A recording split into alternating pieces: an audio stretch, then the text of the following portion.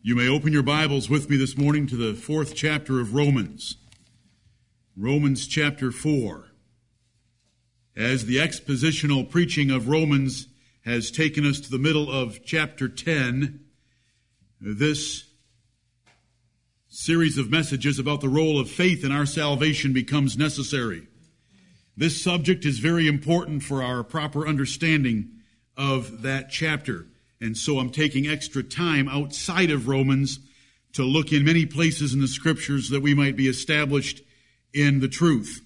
This subject is very important because it is an identifying difference between us and other very conservative Christians. Preaching this subject is very lonely because there are precious few that hold the truth on the role of man's faith in his salvation. Right. It is why we are small. It is why we shall always be small. Right. Because the closer you get to the truth of Scripture, the smaller you will be, not the larger. Right. The largest churches and the fastest growing are those that have departed the farthest from the Word of God. Amen. The largest Christian denomination, being the Roman Catholic Church, has departed so far from the Word of God, it's hard to recognize them or admit that they're Christian in any sense of the word.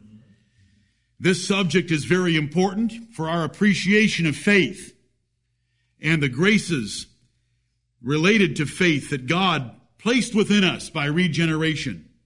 This subject is very important for our understanding of our duty to press men, or God's elect, to faith and obedience. It's important for our own assurance and comfort of salvation that we properly understand what faith declares about us. In these sermons outside the expository preaching of Romans, about the role of faith, I'm doing it in a topical way, meaning that we have to go from Scripture to Scripture to Scripture, which is, by the way the apostles preached. You'll never find the Apostle Paul preaching expositorily from some chapter of the Old Testament. It would be here a little, there a little, and then back for more, and again, he would write and say in his writings. So we're going to have to do that. Let me make a summary of where we stand and what we believe. No man has ever been elected, been reconciled to God by Jesus Christ, or regenerated by the Holy Spirit, or will ever be glorified before the holy God in eternal heaven by his faith, right, no matter how sincere that faith might have been or might be. The vain notion that faith is the condition or the instrument or the means by which we have any standing before God is ludicrous. Righteous faith from a man dead in sins cannot at all be the necessary condition for God to respond to us, because it's impossible for a dead man to have such a righteous thing as faith in God that pleases him. Approval with God is by his will and grace in Jesus Christ. Faith cannot add to it nor complete it in any sense except for our own assurance and our own confidence and laying hold of eternal life and making our calling and election sure in our own minds. But it does not change our standing before God. Faith is the result and proof of 3 salvations. And we would call those the eternal, legal, and vital phases, or we could refer to them by their main components: election, justification, and regeneration. Faith is the result and proof of those 3. Faith is the condition for a 4th phase of salvation, and that's our practical gospel deliverance from error, ignorance, and to the proper knowledge and worship of the Lord Jesus Christ. Faith is there, necessary for us to learn those things, believe them, and to do them. Without faith, it is impossible to please Him. So to please God in a practical way of fellowship and walking with Him and keeping His commandments, faith is a condition. It's necessary for us to be able to do that. And men vary from a Lot to an Abraham. They vary from a Solomon to a David in the degree to which they apply themselves by faith to the commandments and word of God. If a man believes and obeys the gospel, which is true faith, God has previously elected, justified, and regenerated him, or he would not believe. In order for a man to learn the doctrine of Christ and convert his life to it, the practical phase of salvation, he must believe the gospel and do it. Laying hold of eternal life and the hope of glorification is done by faith, and those things to be added to it. If ye do these things, ye shall never fall. And what did the Apostle Peter mean by those words in 2 Peter chapter 1? If you take the faith that was given to you by the righteousness of Jesus Christ and add to it the 7 other things listed in the passage, you'll never fall. That is how you lay hold of eternal life, and that is how you assure yourself and make your election to heaven sure in your own mind. This is what we believe. God has saved a people by covenant design by giving them to the Lord Jesus Christ before the world began. Therefore, election, justification, and regeneration are acts of God according to his eternal counsel, and man is entirely passive, uncooperative, resisting, and rebellious in those works of grace. Right. But after his nature is changed by that third phase of regeneration, he then is able and willing to believe and obey in a pleasing way the God that saved him. And that's when the gospel comes and elicits faith into activity, into action. Faith cometh by hearing, and hearing by the word of God. God places the faith in us, the principle of faith, the ability of faith, the desire of faith by regeneration. But it's the word of God telling us the precious promises of what God has done for us and has in store for us that calls that faith into activity. By believing the gospel, we assure ourselves that God has indeed elected us, justified us, and regenerated us. We comfort ourselves that eternal heaven is our next stop, because he that believeth and is baptized shall be saved. And so that's how we put those things together. When we approach a study like this, and you will encounter this with others if you ever share your faith, meaning the religion of the Lord Jesus Christ, and you bring up the subject of how is a man saved, or I bring up the subject, which is the title of these sermons, the role of faith in salvation. There is an absolutely essential question that needs to be asked that none ask. Which salvation are you talking about? And if you don't make a distinction, you are too ignorant to have a discussion. It makes me sick to read the learnedest men that we would ever even come close to trusting as having a knowledge of God's word, unwilling and unable to divide the word of truth, let alone rightly divide it. Right. They will not, they cannot, and they do not see the distinctions in the different phases of salvation. When we say, what is the role of faith in salvation? You shouldn't answer that question until you say, which salvation? When salvation is mentioned as being a work of the Holy Ghost, you should say, which salvation? When someone says Jesus saves, which salvation are you talking about? And that answers so many of the dilemmas and issues just by asking that question. It is a shame that people will read the New Testament and see salvation used in so many different ways. Whether it's the sailors on the ship that was carrying Paul from Caesarea to Rome, that if they didn't keep his conditions, they weren't going to be saved. Now that's a sixth phase of salvation. But I'm talking about 5 that refer to your soul. It needs to be asked and it needs to be answered. Then we can deal with the Bible by rightly dividing it and showing those verses that apply to it. Make sure that's done. We're in the epistle to the Romans. And in Romans chapter 4, the Apostle Paul is dealing exclusively with Abraham as an example of a man declared righteous by God. From Genesis chapter 15, verse 6, in the 85th year of his life, when God told him that he would have a seed as numerous as the stars of heaven. And the Bible tells us in Genesis 15:6, Abraham believed the Lord, and it was counted unto him for righteousness. Paul is going to use that statement. Romans 4:3, for what saith the Scripture? And Paul is referring to Genesis 15:6. Abraham believed God, and it was counted unto him for righteousness. Abraham's faith was counted to Abraham for righteousness.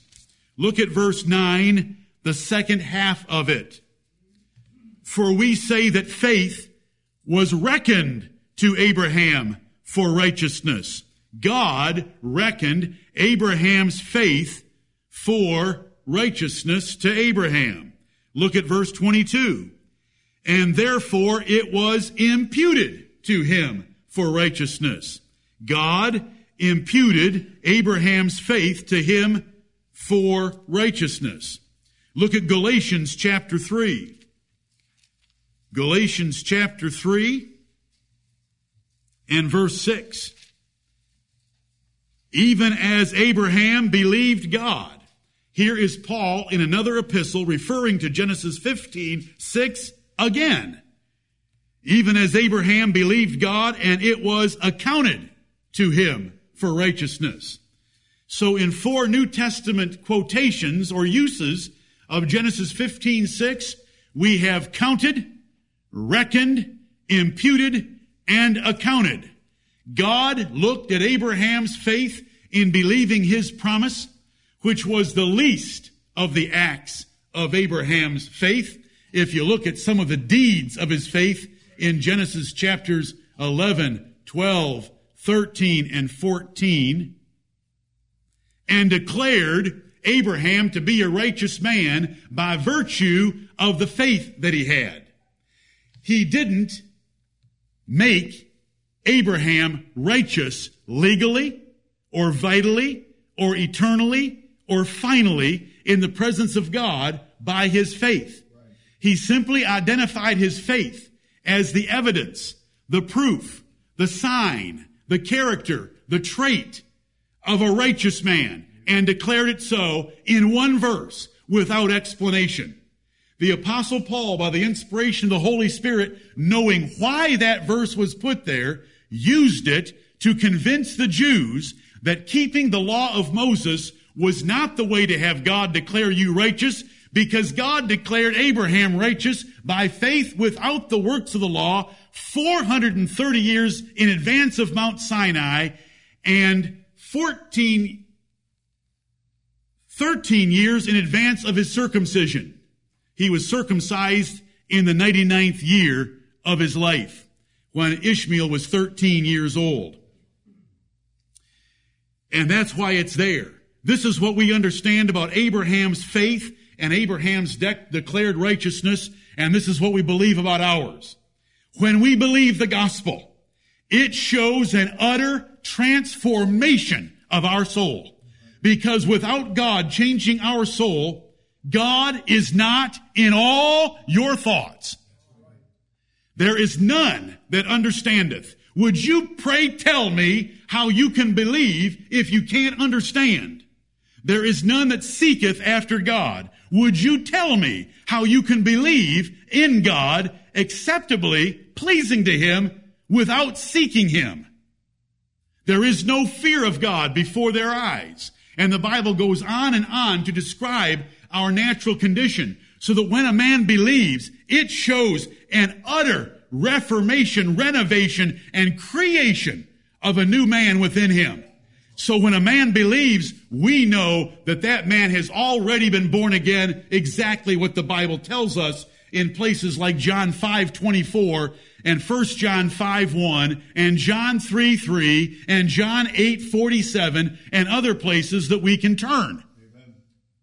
If he's regenerated, that means having been given a righteous and holy nature, then we know that his legal standing before God is already accepted, or God would not give a holy and righteous nature to a condemned man. And if he is free from his state of condemnation before God, then we know he was chosen to it and predestined to it before the world began. And so we end up with faith being involved in the fourth phase of our salvation, where we prove the first three. We lay hold of assurance of the final phase yet to come, and we do those things that are pleasing to God. Right. One verse in Genesis 15 is abused so much. Abraham's great faith began 10 years before Genesis 15. Right. Abraham's great faith had already been exercised in works far beyond believing a promise. That just happens to be what Paul pulled out, because it was faith only in a promise of God that he could use with Jews who wanted to stick works of every kind into salvation. And if you would see that, it would help you understand Romans 4 and Galatians 3 immensely. Turn to Psalm 106. Turn to Psalm 106. If it had never rained, and God told you it was going to rain, and because it had never rained, no one else believed that there was such a thing as rain, would you take 120 years to build an ark, telling everyone that it's going to rain, taking every animal by twos into that ark, and food for a long stay, and then going into that ark with your family? Would you do it? By God's grace. Amen. That's the perfect answer. Lord, help us, because do you know what? We're doing that when we preach a message like this. We are nearly alone in the earth at understanding faith to be an evidence of regeneration, justification, and election, stated in reverse order, and only merely laying claim and assuring our hearts of glorification that is yet to come. We're alone. There's very few in the world that believe it, but the truth has always been believed by only a very few in the earth. So instead of discouraging us, it ought to comfort us. Though at times it's a little fearful to walk into that ark. But when God shuts the door, that helps, doesn't it? When you walk in and all of a sudden the door slams and your wife says, "Why'd you slam the door?" "I didn't touch it. The Lord closed the door." Psalm 106. This is a history of Israel in the wilderness. Verse 28, they joined themselves also unto Baal Peor, and ate the sacrifices of the dead. Thus they provoked him to anger with their inventions, and the plague brake in upon them. This is Israel in the wilderness, practicing idolatry, and God judging them for it with a plague. Verse 30, then stood up Phinehas, and executed judgment, and so the plague was stayed. Amen. How did he execute judgment? He saw fornication and whoredom taking place with the Moabites in a tent, and while the nation stood there in a weeping assembly, he grabbed a javelin and went into that tent and thrust them both through, both the man and the woman. That's executing judgment against sin. And so the plague stopped. Verse 31, and that was counted unto him for righteousness unto all generations forevermore. We believe the Bible, we believe every word of the Bible, and we compare spiritual things with spiritual things. So we end up with Psalm 106:31 being a direct cross-reference to Genesis 15:6, and then of course to Romans 4:3, Romans 4:9, Romans 4:22, and Galatians 3:6. Whatever it meant in the case of Abraham, it means in the case of Phinehas. Now, if you want to make the faith of Abraham in Genesis 15:6 the condition or the instrument or the means of his legal righteousness before God, then you must do the same with Phinehas. And instead of believing, Phinehas did some killing. And he took his javelin and ran through both a man and a woman. And that was counted unto him for righteousness unto all generations forevermore. Does that verse tell us that God made Phinehas righteous in heaven because he killed those two? Or did Phinehas kill those two because he was a righteous man and God declared it so? Amen. Back in Numbers chapter 25 where it occurred, and here in Psalm 106. Brethren, this should be so simple to you, you should be saying, I know that already. Amen. Well, then don't forget it. Amen. Because if you ever talk about our doctrine of salvation, you're going to need to remember it in order to defend it. I love this text. It is the exact wording I want. And the Bible tells me in 1 Corinthians 2:13 that if we are to understand the things that are freely given to us of God, it is conveyed by the words which the Holy Ghost teacheth, comparing spiritual things with spiritual. Amen. So I've got a spiritual thing in Genesis 15:6 with the words, counted unto him for righteousness. And I've got a spiritual thing in Psalm 106:31, counted unto him for righteousness. I'm all set. I've got it made in the shade. Thank you, Lord. So the guy with the degree in bank financial management can rightly divide the word of truth. Thank you, Lord, for saving me from the cemetery, where I might have been taught that you don't need to divide the word of truth.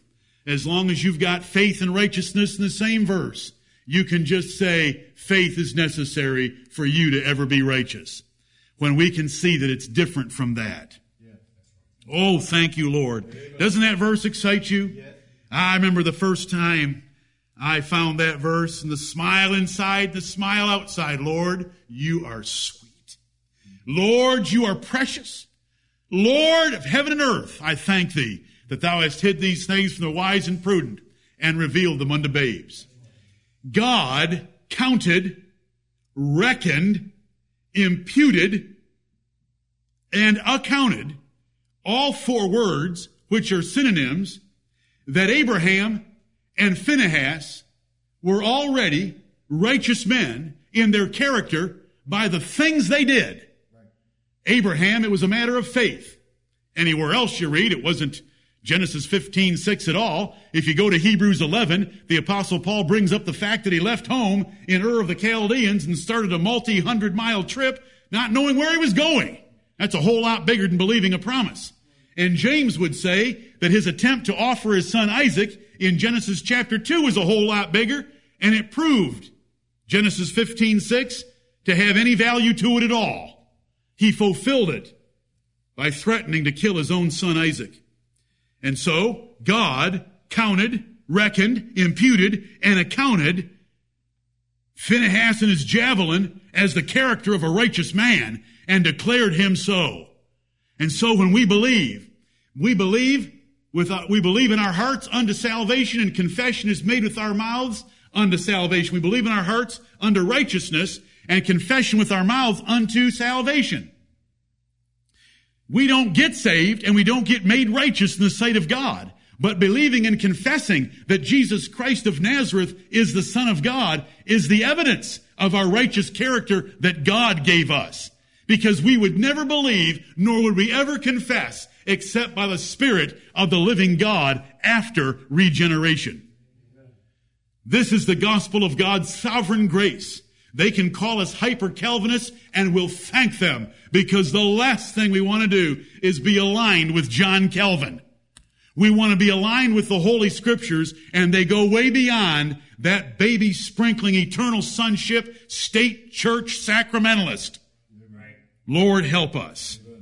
We're thankful for any good thing that he did, but listen, why not just read the Bible instead of read 100 pages to find a paragraph that is helpful?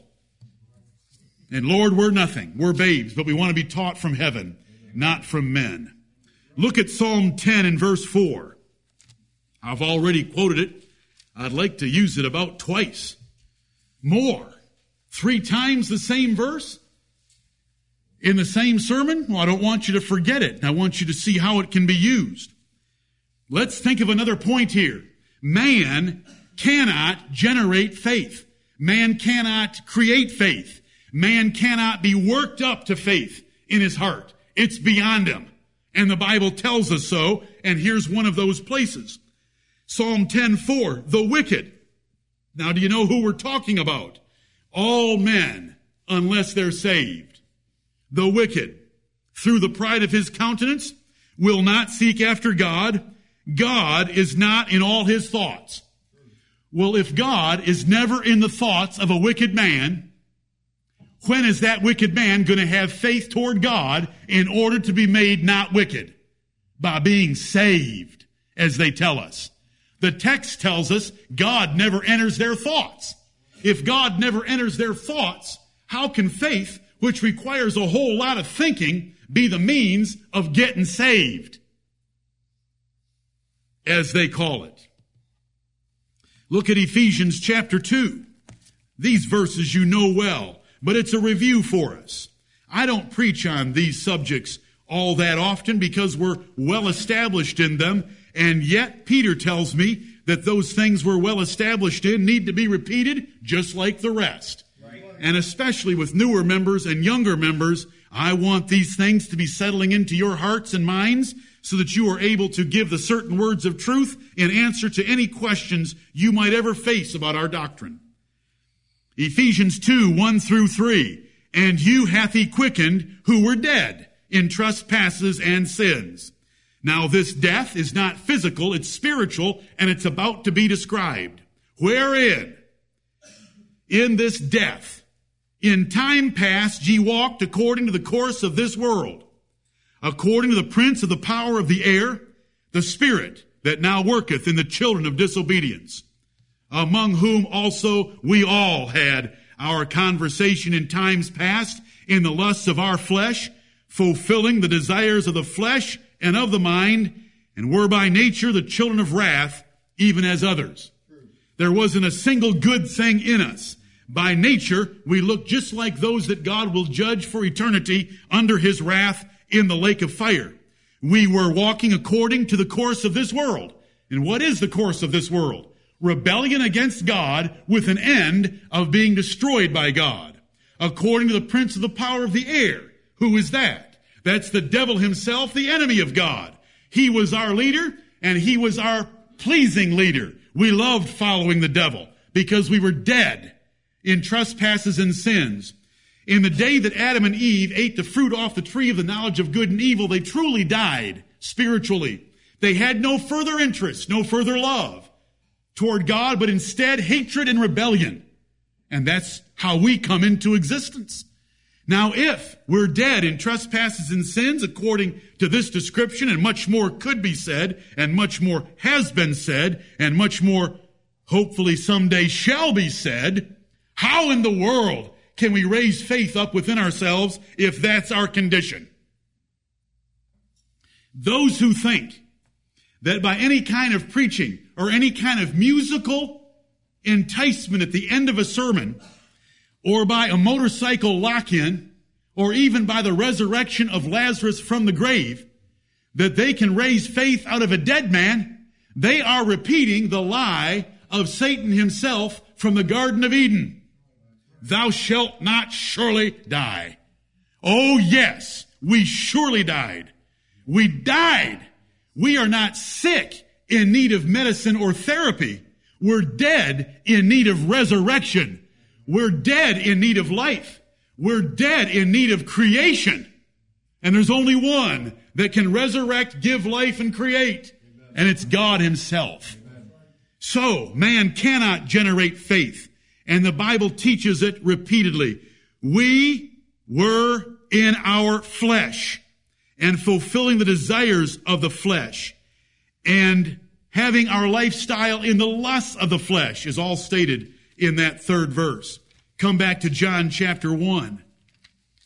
John chapter 1. You know, the favorite writer of Arminians, but they only read a couple select verses. They don't dare read the whole Gospel of John because John's going to tell them how a man is saved and when he's saved. And he's going to tell them, John's going to tell them before he can get out of his introduction. In his introduction, he's saying he came unto his own, and his own received him not. He's still introducing the Lord Jesus Christ. But he has this to say, and I must be brief for reasons of time. Becoming the sons of God is mentioned in verse 12, and the present tense believing on Jesus' name at the end of verse 12, which the Jews did not do, but those that did do, according to verse 13, were born not of blood, nor of the will of the flesh, nor of the will of man, but of God. Now, if becoming a child of God and being born again excludes the will of the flesh, and that's all you were before you were born again, that which is born of the flesh is flesh. That which is born of the Spirit is spirit. But before you're born of the Spirit, you're only in the flesh. How are you going to get a man born of the Spirit? Well, I'm going to get the will of the flesh to exercise itself toward Jesus.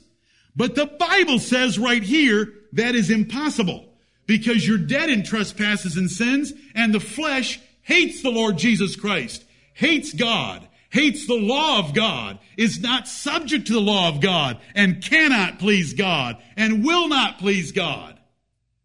John 1:13, which were born again, made children of God, not of blood. It's not by race. Because you were a Jew or related to Abraham didn't help a bit. Nor of the will of the flesh, what you have by your first birth.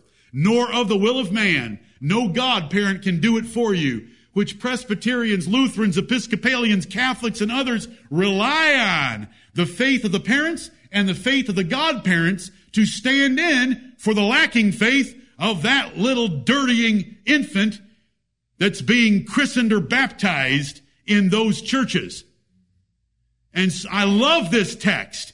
If you want to prepare an outline on how men are born again, start out with how they're not born again. And there's the three great heresies that absorb 95% of all so-called Christians in one verse. It's not racial. It's not by your will. It's not by the will of anyone else. It's by God. And how does he regenerate men? Like the wind, John 3:8. The wind bloweth where it listeth. That means the wind blows wherever it wants to. And John chapter 3 and verse 8, thou hearest the sound thereof and canst not tell whence it cometh and whither it goeth. So is everyone that is born of the Spirit. You don't control it at all. And so here we are, and so many more things could be said that are not being said. How in the world can such men have faith? They cannot. Man cannot generate faith. Right. It's not the will of his flesh. It's not the will of another man. It's not by race. It's of God. He's dead in trespasses and sins. His lifestyle is according to the lust of the flesh. And all he is flesh. He's following the devil. There is no faith. He's dead, and dead. Amen.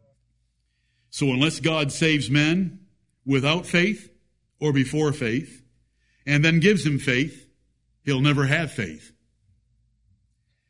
If God had made eternal life dependent on man believing him or his word, how many would be saved? None. No, not one. Amen. Man will not generate faith. We could have preached for a long time on the fact that man cannot, because the Bible precludes any possibility of faith. But the Bible goes further and says, man, if he could, would not exercise faith in God. Let's go back to Psalm 10 and verse 4 for the third time in this first assembly, and see if it doesn't tell us that as well. We use the last clause of verse 4 on our second pass through the verse. God is not in all his thoughts. And since this is a statement by the God of heaven about the character and nature of man, that God is not in all his thoughts, then man cannot generate faith, because faith requires lots of thoughts about God. But there's more in the verse, and it's the first half of the verse. The wicked, through the pride of his countenance, will not seek after God. So, the cannot is built on a will not. because it's man's will not that reduces him to a cannot. Intellectually, man is able to recognize facts and draw conclusions. He ought to be able to recognize facts in creation, recognize facts in conscience, recognize facts in providence, recognize facts in revelation of Scripture, and draw conclusions that there is an eternal God with power and a Godhead. But he will not. Romans 1:28 would put it this way. And even as they did not like to retain God in their knowledge. Do you see where the problem is? And even as they did not like to retain God. The little inkling they get of God, they hurry up and get rid of that thought because they don't want the thought. Through the pride of their countenance, they will not admit that there is another being that has the right to tell them how to live. That there is another being that gave them life and they can't turn it off. That there's another being that is going to judge their souls in an eternal hell for their sins. Through the pride of their countenance, they hate that thought, so they turn it off. They do not like to retain God in their knowledge. Look at John chapter 3. John chapter 3. You know, we've preached a message before. John 3:16, reclaimed, revisited, and repossessed. Because it's ours, not theirs. They only know one verse in the chapter. If they were to read the whole chapter before they ever got to verse 16, they would have got to the fact that Jesus explained to Nicodemus that a man had to be born again before he could even see the kingdom of God. Well, now, how are you going to believe on Jesus Christ, who's the king of the kingdom of God, in verse 16, unless you're born again in the first 8 verses? And if you're born again in the first 8 verses, then John 3:16 can't have a thing to do with getting born again. We'll be back to John 3:16, and it's so simple once the foundation's laid, just like the Word of God is supposed to be. It is all plain to him that understandeth. That's what the Bible says about itself. It's just I'm trying to help your understanding. Then we'll go look at these verses that you've heard the wrong way most of your life, and we'll read them the right way. Amen. John chapter 3. Look at verse 19. And this is the condemnation, that light is come into the world, and men love darkness rather than light, because their deeds were evil. For everyone that doeth evil hateth the light, neither cometh to the light, lest his deeds should be reproved. But he that doeth truth cometh to the light, that his deeds may be made manifest, that they are wrought in God. Who makes all the difference in these 3 verses? The God of heaven does. Man by nature hates the light because it reproves him. Adam, where art thou? Why was he hiding? He hated the light of a righteous God because he was now a guilty sinner. What hast thou done? Hast thou eaten the fruit off the tree, which I told thee that thou shouldest not eat? The woman which thou gavest me, she made me eat. Look at the blame game. Why? Where did that come from? Because they're evil, and they hate the light, and they will not come to the light, and they avoid the light by hiding or falsely accusing someone else. He was the head of that home. She was to be a helper to him. He could have turned her down, but he didn't. But he was blaming. Oh, Lord, help us understand all these things plainly and clearly. By the pride of his countenance, they will not believe. Some say, well, all he needs is a change in his environment. Turn to Isaiah 26.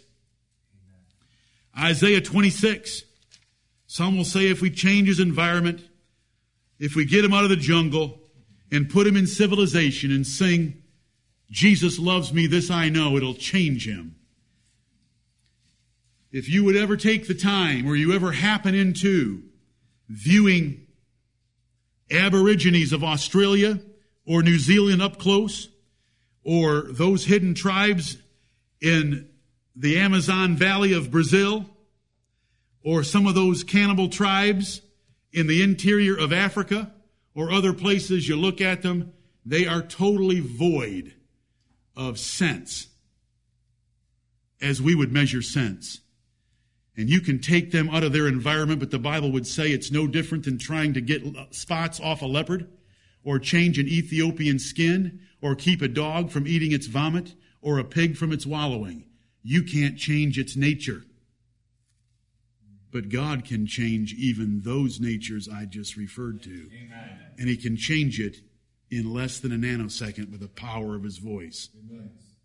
He did in Cornelius of the Italian band, that pagan Roman, an Italian. But here we are in Isaiah 26. Some say, let's change their environment and they'll all believe on Jesus. Let's go over there and drill wells for them, give them medicine and food, put clothes on them. But here's what the Bible says, Isaiah 26:10, let favor be showed to the wicked. Yet will he not learn righteousness. In the land of uprightness will he deal unjustly and will not behold the majesty of the Lord. Could it be any plainer? You're not going to change man by changing his environment. So unless God saves man without faith or before faith and then gives him faith, he'll never believe.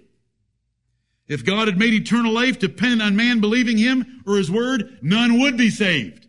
A few minutes ago I said none could be saved because the Bible says he cannot believe, but now I'm saying none would be saved because the Bible says he will not believe. God rejects man's role in salvation. Look at Romans chapter 9. Man's will isn't involved. And if man's will is not involved, then how will you believe? John 1:13 said, we're turning to Romans 9. John 1:13 said, it is not of the will of the flesh. That is so powerful. Being born again is the transition from flesh to spirit, from one nature to two natures. How do you get this fleshly man to have a spiritual man? The Bible says it's got to require a birth, because that which is born of the flesh is flesh, and that which is born of the spirit is spirit. Well, what can you do to that flesh? I know this is the second time I'm going over it, but it's so powerful, and I want to give you something to use with others. Your first birth makes you a man of flesh. And the Bible says that which is born of the flesh is flesh. What are you going to do with that flesh? Ephesians 2 says that flesh is dead and following the devil. And by nature, there's no difference between it and the children of wrath that will be sent to hell. John 1:13 says it is not the will of the flesh. So what are you going to do to the flesh to get it to do something in order to become spirit? Nothing. There isn't a thing you can do. There's no preaching that can accomplish it. Right. The Holy Spirit himself, according to 1 Corinthians 2, cannot present the gospel well enough to help a man in the flesh. But he that is spiritual judgeth all things. The Holy Spirit has to regenerate a man first. Then there is something to deal with. You know, there are limitations even on God himself. God cannot die. God cannot lie. And God cannot persuade a man dead in trespasses and sins, or he wouldn't be dead. Right. Because you can't persuade a dead man. God has to give them life first. Then they can be persuaded. That is why Jesus would tell in his lesson in Luke 16 that even if Lazarus were to go back from the dead to the brothers of the rich man, it wouldn't do any good, because if they don't hear the preaching of Moses, they're not going to hear the testimony of a man back from the dead. Right. You'd say that's just got to be wrong. You know that people would be so overwhelmed that a man coming back from the dead, they'd believe. All that man coming back from the dead would have to start laying out what pleases God, and they would kill him again. Right. And if you don't think so, go to Luke 4 and see what they tried to do to Jesus when they marveled at his gracious words that proceeded out of his mouth. They wanted to kill him. Romans 9 verse 15 says that God saith to Moses, I will have mercy on whom I will have mercy, and I will have compassion on whom I will have compassion. So it's God's will that shows mercy and compassion, and the conclusion can then be drawn, which conclusion we do draw. Amen. Right now. So then, here's the conclusion. It is not of him that willeth, nor of him that runneth, but of God that showeth mercy. And faith heavily involves your will. So when it says it is not of him that willeth, that's cutting out your faith. When it says it's not of him that runneth, it's cutting out your works. So both are cut out in Romans 9:16. Praise his glorious name. Amen. Jesus saved his sheep by himself. The singular obedience of the second Adam. I'll never tire of the glorious doctrine that we were held in covenant relationship to Adam. It doesn't matter if you've never heard of Adam. It doesn't matter if you reject any existence of Adam. You are held in covenant relationship with Adam by the God of heaven. So that even they, which did not sin after the similitude of Adam's transgression, meaning a formal, stated law that they broke, they died anyway. In Romans 5:12 through 14, in the great dispensation from Adam to Moses, men, children, infants, all died because they were all guilty of eating the fruit off the tree of the knowledge of good and evil. Because God had tied them into a covenant relationship with Adam. And that is why you die. Romans 5:12 through 14. If you don't believe that, then where did death come from? You say, well, our own sins. Then why does it say in Romans 5:12 through 14 that they even died that didn't sin like Adam sinned? For as by one man's disobedience many were made sinners, even so by the righteousness of one shall many be made righteous. That is how we're made righteous. That is how righteousness is imputed to us. We had Adam's sin and condemnation imputed to us, counted to us, declared on us. And so Jesus Christ's singular obedience in Romans 5:19 results in our righteousness. By his righteousness being imputed, counted, and accounted and declared about us. Thank you, Lord. Salvation has to be worked in first. Do you remember last Lord's Day where we learned that God hath worked in us both to will and to do of his good pleasure?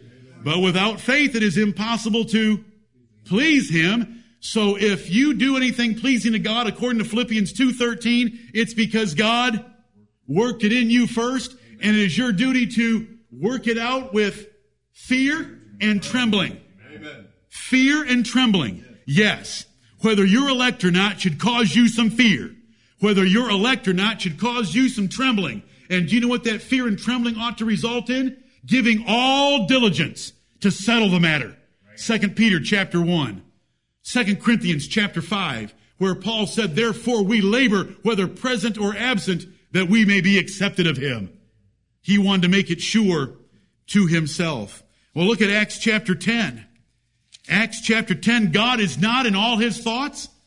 How many thoughts was God in Cornelius? All the time. Praise the Lord. Acts 10:1, there was a certain man in Caesarea called Cornelius, a centurion of the band called the Italian band, a devout man. That's a religiously zealous man. That's not enough definition for us yet. We could try to stretch the word devout, but it's not strong enough to prove the point yet. We're getting there. A devout man, and one that feared God with all his house. Now Romans 3:18 tells us there is no fear of God before their eyes. How does this man fear God and his family and household servants? How? God put that faith, that fear in him by regenerating him already. Amen.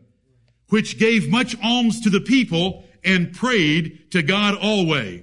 Well, there's lots of people that give alms and there's lots of people that pray, but not all alms are received up into heaven, nor are all prayers heard in heaven.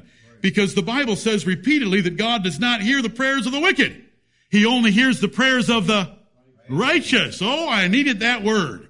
So Cornelius was a righteous man, and Peter's going to confess it so in verses 34 and 35. In every nation he that feareth him and worketh righteousness. That means giving alms for the right motive to the right people that pleased God. Why was Cornelius doing these things?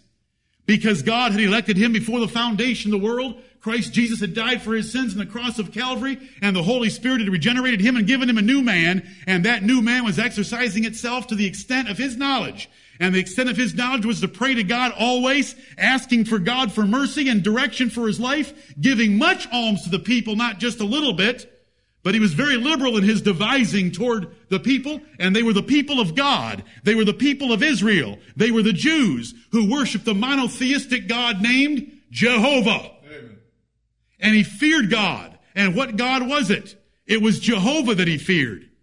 And his prayers, we hear the angel, evidently about the 9th hour of the day, verse 3, an angel of God coming into him and saying unto him, Cornelius. And when he looked on him, he was afraid. When Cornelius saw the angel, it caused him to be afraid, and he said, What is it, Lord? Does that sound any different than Saul of Tarsus? No. What is it, Lord?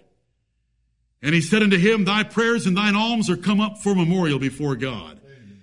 Cornelius was a righteous man before Peter ever got to him. Here we go. Our bus is lonely on our trip to heaven.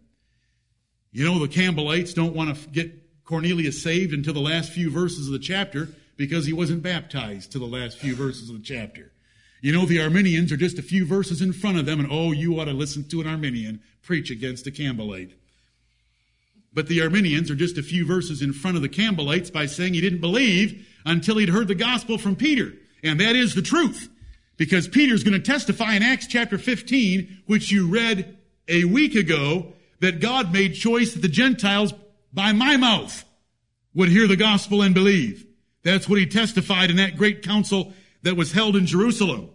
And so we know that while Cornelius certainly knew about Jesus of Nazareth, that he went about doing good and doing miracles, Peter acknowledges this.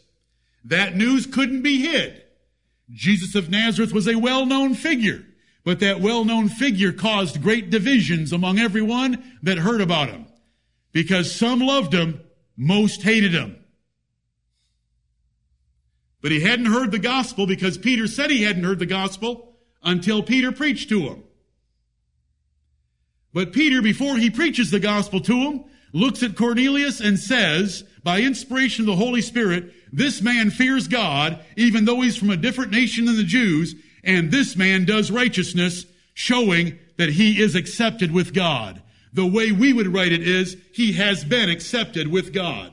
On the present tense, evidence of fearing and doing righteousness. Right. That's Acts 10. We've preached it before. I don't want to preach it again. Give me a couple verses and we'll close. I have so many more, but you're close by. Just turn to Acts 16. Acts 16. What a story about Cornelius. That's how we're all saved, brethren. Amen. That's how every man's saved. The interval between regeneration and hearing and believing the gospel might be short, might be long. Cornelius, it was a while. He needed a while in order to give much alms to the people and to have his whole house taught in the fear of God. And all of that was by God's regenerating grace in a family.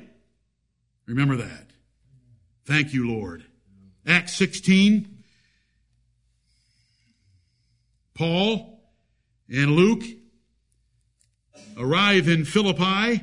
Verse 12 tells us it's the chief city of that part of Macedonia and a colony. We were there abiding certain days. Verse 13, and on the Sabbath, we went out of the city by a riverside where prayer was wont to be made. And we sat down and spake unto the women which resorted thither. These are other Corneliuses. Notice what they're doing out there. They're praying to God. This was not praying to Zeus or Jupiter.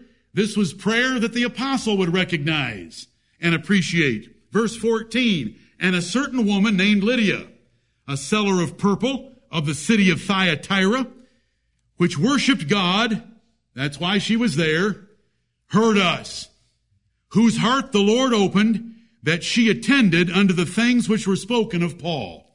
Now, why was she already worshiping God when the Bible says God is not in all their thoughts? She was already regenerated. Amen. Then why did God have to open her heart? Because I want to tell you this, brethren, even after regeneration, God must open your heart and open your eyes to behold the wondrous things out of His law. Ephesians chapter 1, after all the emphasis on God's electing and predestinating grace, verses 17 and 18, Paul said, I pray for you, Ephesians, that the spirit of illumination will open your understanding to be able to comprehend with all saints wonderful things about God's salvation and the future hope of glory. Then in chapter 3, it's the dimensions of Christ's love. Paul is praying for the Ephesians to have that further eye-opening, because without eye-opening, you can't have proper faith. And there's no eye-opening without the grace of God in your life. That is why David, who wrote the most spectacular 176 verses about the scriptures in Psalm 119, in the 18th verse of that psalm would say, open thou mine eyes that I may behold wondrous things out of thy law. That man who already loved God's word so much and had insight into it very greatly prayed for further. That is how dependent we are on God. And Lydia worshiped God, and then it tells us she heard us, whose heart the Lord opened, that she attended unto the things which were spoken of Paul. God can close up a heart so that you don't hear and you don't attend. And do you know what he would say that you ought to do when you know that your heart has been opened? Blessed are your eyes for they see, and your ears that they hear, he told the apostles in Matthew chapter 13. And what are we supposed to do according to 2 Thessalonians 2:13? We are bound to give thanks to God always, because he chose us to salvation from the beginning through sanctification of the Spirit and belief of the truth. If you believe the truth, it's because God chose you to faith from the beginning. You know, the Apostle Paul dumbed his message down. This is the last verse, 1 Corinthians chapter 2. There's 40 more, but we'll just stop here. That's 40 more on this point. 1 Corinthians chapter 2, Paul dumbed the message down in order to prove that faith comes from God. It's the power of God that would ever make a man believe. Paul's so plain about the power of God that makes a man believe. In Ephesians chapter 1, he says it's the same power that got the dead body of the Lord Jesus Christ up walking out of that tomb. It's the same power that gets any one of us to believe. To want to be in this church today, if you're here because you want to be, if you're looking forward to the Lord's Supper, if you rejoice this morning singing, Rejoice, the Lord is King, because you want to honor him as King, it is because God has done an incredible event in your existence. Amen. The same power he had to put forth that it took to raise the dead body of the Lord Jesus Christ. And that's why it goes on to say, and you hath he quickened, because he quickened the Lord Jesus Christ, and he quickened us from our death and trespasses and sins, which took the same quickening power of God. 1 Corinthians 2, brethren, when I came to you, came not with excellency of speech or of wisdom. This is the first verse, declaring unto you the testimony of God. For I determined not to know anything among you, save Jesus Christ and him crucified. And I was with you in weakness, and in fear, and in much trembling. And my speech and my preaching was not with enticing words of man's wisdom, but in demonstration of the Spirit and of power, that your faith should not stand in the wisdom of men, but in the power of God. If a man ever believes the gospel, it's because the power of God has been put forth toward that man from God. And when that takes place, when that is done, it doesn't matter how the gospel's preached. It doesn't need to be presented eloquently. It needs to be presented passionately and by the Spirit of the living God. Paul dumbed the message down to prove that their faith was truly of God, and all true faith is truly of God. I said one passage because it was the same book. Chapter 3 and verse 5. Here's the apostle defending the fact that they ought not to have divisions among themselves based on Paul or Apollos, as in verse 4. Who then is Paul, verse 5? And who is Apollos? But ministers by whom ye believed, even as the Lord gave to every man. The Lord is the one that gives repentance and the acknowledging of the truth to every man, and the Lord is the one that gives ministerial fruit to every minister. And both are included in this verse because it's all of God. This is the gospel that we believe. Thank you, Lord, for the faith that you've given us. Do you understand the extent and the power of the change that's been made in your existence? That you believe that Jesus Christ is the Son of God, the King of glory, the Lord strong and mighty, the Lord mighty in battle, the Lord of hosts, coming again, seated at God's right hand, and that you want to live for him.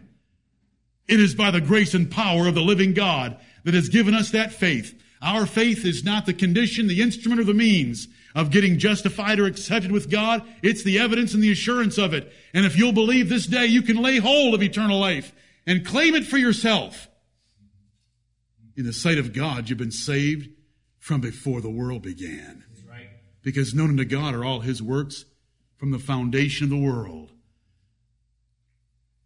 The foreknowledge of God depends on his works, not seeing any from you, because when he looked to you, there was none to see.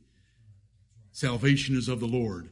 And I don't mean that in Jonah's sense of the words, but I mean it in addition to Jonah's sense of the words. Our eternal life is of the Lord. May the Lord be praised. Amen.